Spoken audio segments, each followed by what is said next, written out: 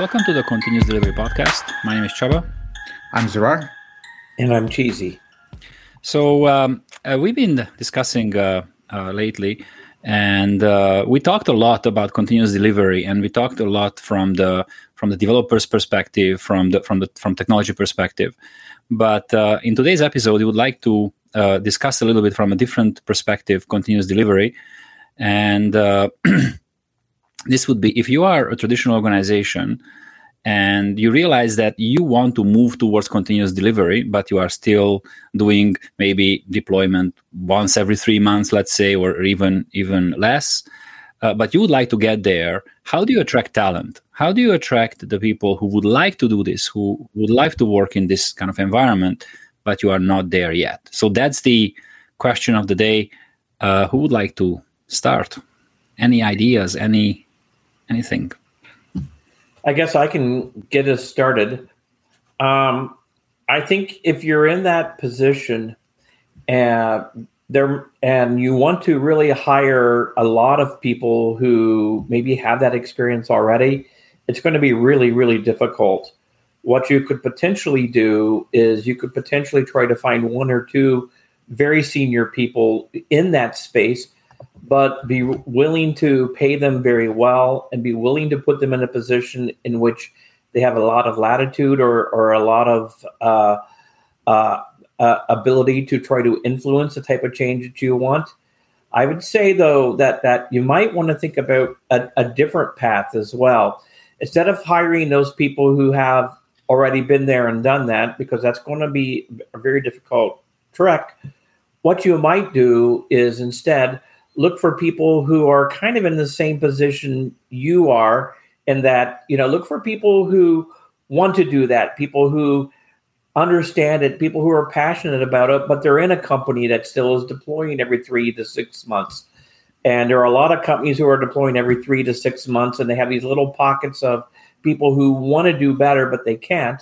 Those are the people that you're going to be likely to be able to recruit because they're already kind of in the same position you are, but what you can do is you could create this vision around, we want to go in this direction. We want to do this. And if you really are serious about wanting to do that and you can really build that case for those folks, you might be able to hire them up. It's like a paradox, right? Because if you are targeting senior people who have worked in continuous delivery environments, the chances are that those people are already pretty happy because they are in continuous delivery environments, because one of the predictors of continuous delivery is happiness in the workplace. So as Cheesy said, you're gonna find it tough to find those people, not just because they're hard to find, but because the ones that are doing that are probably happy where they are for the reasons of continuous delivery. And I, more and more over the last 3-4 years, I think I've seen the impact of hiring inexperienced developers and coaching them through on continuous delivery concepts. I think there's a very healthy pipeline of students that are graduating, not just from university and colleges, but also these almost like software development trade schools who maybe didn't take computer science as a major in university, but were interested in technology because consumer electronics kind of blew up. And then they developed an interest in Instagram, TikTok, whatever social media app or some other app that they use, and they got into computers. I think those candidates are the ones that organizations can potentially target with an aim to sort of developing their continuous delivery mindset, because it's almost like good that they haven't gone to formal school. I remember going to school, and in fourth year university, they taught me, the software development lifecycle, and they literally taught you waterfall. They go, this is how software is done in the industry. It was a CSC 407 at U of T, and it was like a literal waterfall they were showing. So I think you have a chance to get people who know nothing about traditional ways of development and are open to experimentation more than other people. I don't know, Shaba, what do you think? Yeah, absolutely. And actually, it's interesting that you touching on what you are looking for. So qualities, right? You touched a little bit on this. So if you are hiring, so we established from a technical perspective, right? You guys mentioned that technical perspective is one of those tricky situations. But how about from the development perspective? Because continuous delivery, we are in a 70x episode right now. And we see that continuous delivery is almost the pinnacle of modern software development, right? There are other qualities that you would want to look for in these folks. So what would be those super key qualities? So again, we want someone who would like to try this, who would want to go this way, but there are a bunch of other things that we want to find. Who would be those folks? I think one of the things that I would look for, in addition to technical chops, would be their desire to collaborate. People who want to go off in isolation and code in isolation, typically that sort of is an anti-pattern for continuous delivery, only because there's so much that happens so fast, so quickly, that you have to work very closely. And I've had lots of teams, some of my more successful teams, where they choose to do a lot of mobbing, or if not mobbing, at least they're pairing all the time, And so I would look for somebody who likes to work in a team, likes to collaborate. And then, I find, in any team, everybody has something to offer or something for others to learn. And so somebody who maybe has more of a mindset of a mentor, who's, also can take the time or pause every once in a while and help lift the team up, like I would hope everybody else on the team would be able to do. So those would be a few things that I would be looking for. On the technical side, I would definitely want somebody who thinks about quality. We have way too many cowboy coders who just sling code, and who, after they've been doing that for 5 days, they start to think about, maybe I should go back and think about quality. But I would want somebody who doesn't think of writing code and testing code as two separate activities, but that quality is front and center. And they think beyond just writing one unit test for one method. They think about testing everything, along the way and so on. So those would be a couple of characteristics that I would think of. Yeah. Is there anything? Yeah, I'd say I'll pick a couple. Like one that I think that people should just generally hire for is hire people who are biased for action. And what I mean by that is who recognize that a lot of decisions are reversible. And sometimes we treat decisions as a one-time thing. If we make it, that's it. It's done. It's over. When that's not really the case. I think you can, if you're able to get people who are basically calculated risk takers, are open to experimentation, tend to avoid analysis paralysis, and are willing to just try something knowing it might fail, and prefer that method rather than knowing complete information before they begin, are comfortable with ambiguity. Those are some qualities of people that I would love to have on my teams if we're doing continuous delivery. And I think sometimes we forget that continuous delivery is ultimately about the customer. Sometimes we get sort of mired in the technical aspects of this. But the reason we are doing this is because we want to learn about the customer and really expand our knowledge of who the customer is, what the context of their use of our software is.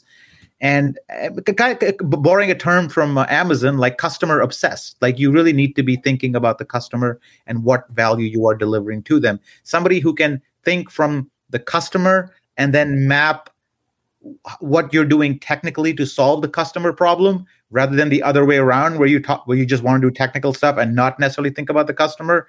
People who kind of want to reduce the distance between the development team and the customer and like learning about the customer. I think those are healthy candidates for continuous delivery. So in summary, bias for action, and to steal one from Amazon, be customer obsessed. So something I was thinking about when you guys were talking, because I've been in many interviews, right, in my developer days, and I remember I was asking questions from my future employers or my future clients, and what I found is that I got a huge range of the truth in these interviews. Sometimes they were selling me like this is the greatest place and the greatest environment. Sometimes they were extremely honest to the extreme of bleakness. Some of these folks. So what do you guys recommend in this case? Because these candidates are going to ask questions. How would you guys sell this place? Because we want to be honest, obviously, but then what would be a strategy to bring these folks in? Because you know that you don't want to be disappointing these people once they join. That's a great question, Csaba. So, I think more important than what you say to them is how honest you are with yourself if you're going to do this or not. Okay, so, and what I mean by that is, if you go out and you sell somebody on the idea that you're going to go to continuous delivery, you're going to do all these great things, and then a year later, you are exactly in the same place, those people will leave, because you have essentially fed them that story, right? And so I think the most important thing before you go out and start to try to find these people is make certain that that's what you're going to do. Have the right sort of buy-in from your company, from leadership, from management. And buy-in isn't them saying, okay, yeah, sure, go ahead and do it. But it's them understanding that you're going to restructure the way that the company works, and have buy-in from management and leadership to do that. Have buy-in from, development groups. And if everybody is confident that you want to do it, then when you bring those people in, have them listen to the executive, have them listen to the others in the organization. And then you really do have a compelling story to sell. Our company has aligned around this vision. Leadership is on board with it, and so on. And so, so I think being honest is the most important thing. But before you go out and start to sell it, then make sure that you're really heading down that path. Yeah, that is a insightful question. I always try to use interviews sometimes as free labor, as a, so whenever there's an interviewee, and I'm the interviewer, I have always either kind of put them in a real world situation where they actually have to solve something which is a problem that I am having, for example. So something that is a problem for me, I will bring that problem to them. So, and get their view on it, because I've thought about it. Let's see what you think about it. And I think that also gives the other candidate, the candidate, a flavor of the types of challenges they are likely to encounter if they join the team. So to answer your question, I would say, and I'll build on Cheesy, that be honest with yourself and with the candidate, and bring a problem that you are currently having, which remains unsolved, and present it to them. If they get excited about the problem and want to pursue it further, you can probably detect that quite easily, and that's a sign that maybe that's a tick in their box. But if they're like ambivalent about it, or aren't really interested in solving a problem like that, well, then you can then ask them, like, this is the type of stuff that we are trying to do here. What do you think? That's actually a very good advice, Zarar. So let's assume that we got this candidate. And now we have the last moment when we are going to decide what's gonna happen to this person. And then here are again a very wide range of potential strategies. Take this new candidate and mix and add them to a team that has been around for a long time in this traditional organization, and he's going to be the lone wolf there. Or maybe create new teams where we have all these new candidates who can now change this organization. So again, these are two extremes. Any views on these guys? What would you do? There's two interesting things that you said. First of all, the lone wolf idea. That would kind of be a failing of leadership if you put somebody on the team and they're the lone wolf. In other words, leadership hasn't bought off on this and been out and evangelized and talked to people and others aren't thinking about it and wanting to try to go there, right? So yeah, that would be a bad situation to put that person in. So it never happened, right, Cheesy? no, it does happen, and unfortunately, something that I've seen work successful.